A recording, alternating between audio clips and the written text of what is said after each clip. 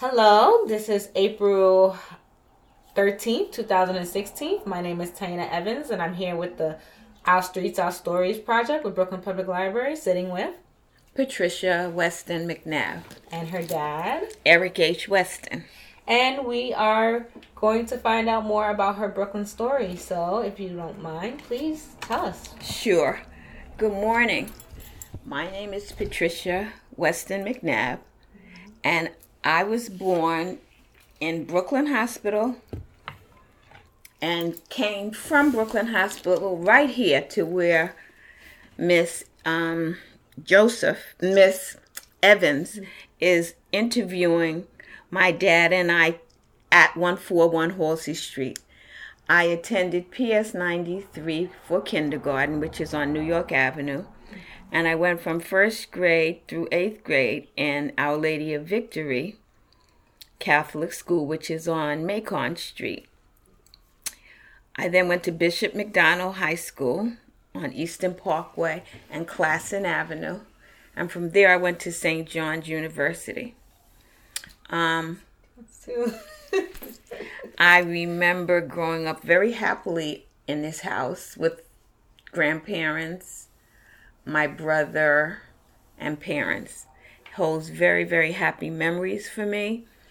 Most of the homes were family homes. Just about all of them had children. We all grew up together. We all played together. We were all poor together, but didn't even know we were poor. We had such a good life. I think on this block, I was maybe one of two families. We were one of two families that went to Catholic school. Most of the children went to PS 93, which is our neighborhood public school. And after the completion of junior high school 258, which is known as David R. Ruggles on Macon Street, they went there and to various high schools. I remember growing up avoiding Franklin Avenue. In order to get to my school, I would have to take the 8th Avenue train from Fulton Street and Nostrand Avenue, which is the Nostrand Avenue stop, to the Franklin Avenue stop, which is on Franklin and Nostrand. And unfortunately, Franklin Avenue was not the place to stop. There were always lots of fights, trouble. Now Franklin Avenue has sushi bars. Very, very different from when I was growing up. I was a child of the 60s. I took part in demonstrations. The one thing that I regret is not going to the March on Washington. My father went.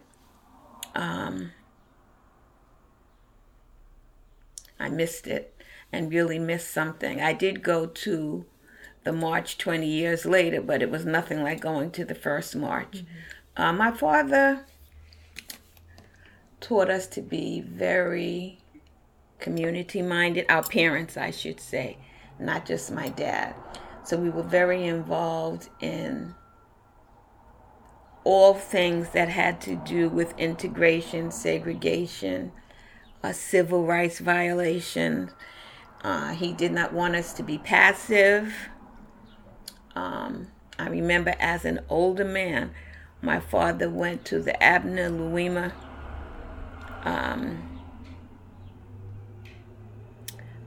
protest in Manhattan. I was working at that point, taking off a day from a teaching position, which later became a principalship, was something you just didn't do.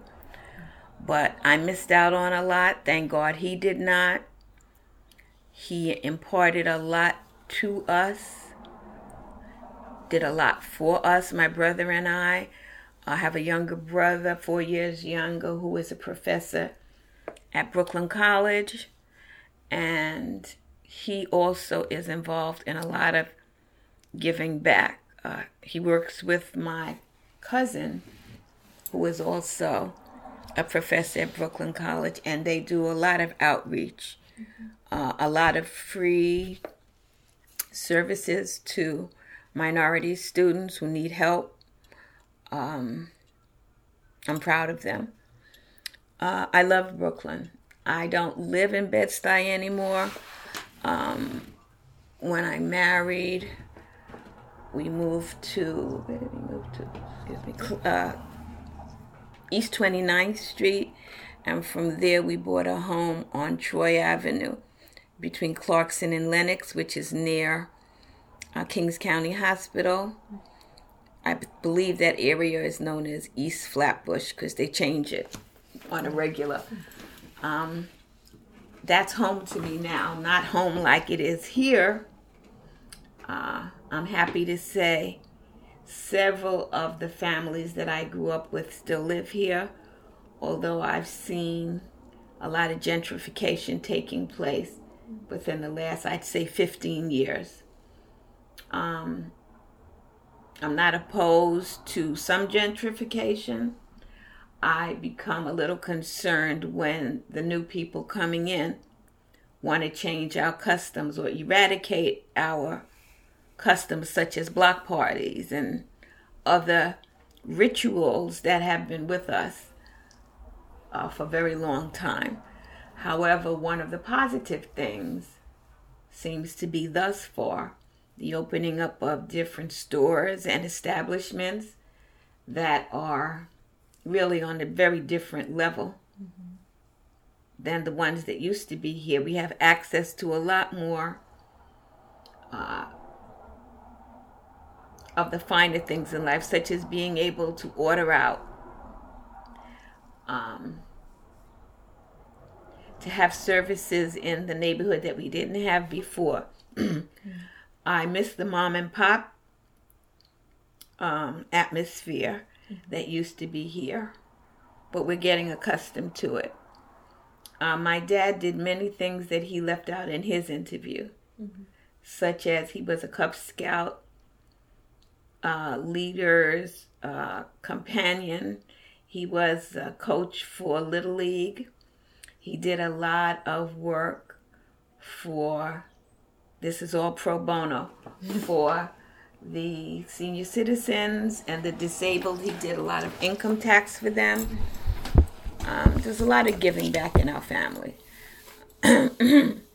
My mother died many years ago, in 1988.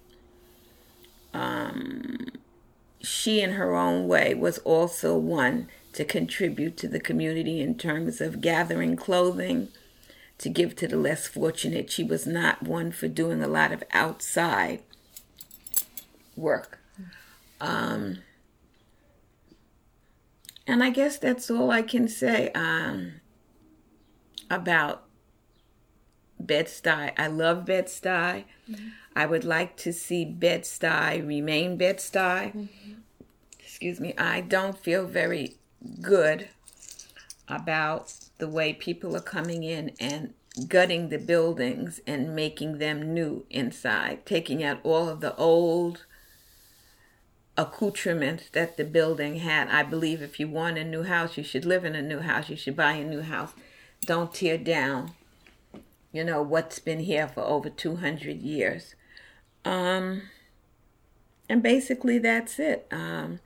You mentioned earlier about some of the schools that you work on and the students that are in the schools and the changes you see. Yeah, that's not one of my favorite topics. I'm very disappointed to know that some of the students that showed such promise got caught up in drugs, got caught up in crime. Although a lot of my students did very well, and I do keep in touch with them.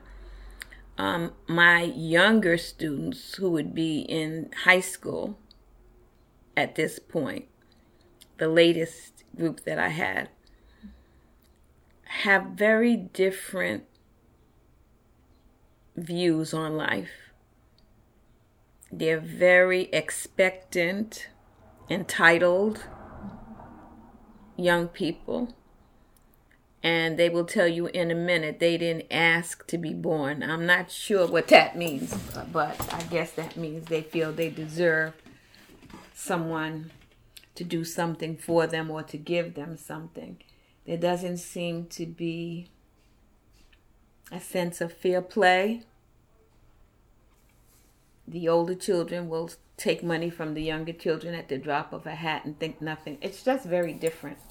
Just a very, very different mindset. Different than the values that you were taught. Yes, or and that you different growing up. Yes, and different than the values I taught. Mm-hmm. And sometimes when you meet the parents, you know why they are that way, because they feel the same way and act the same way. So something is happening to our young people. I'm sure it's just not our children. It's everybody's children. I guess it's society at large, the way things are now, but it's disappointing. As a child of the 60s, I thought we'd be a whole lot further than we are now. And we seem to be working backwards. So I guess that's about it. So I thank you for this interview, especially for my dad. And I thank Miss Evans for her time, her patience, and her willingness to interview us. Thank you so much. Thank you for contributing to the library section. You're very welcome.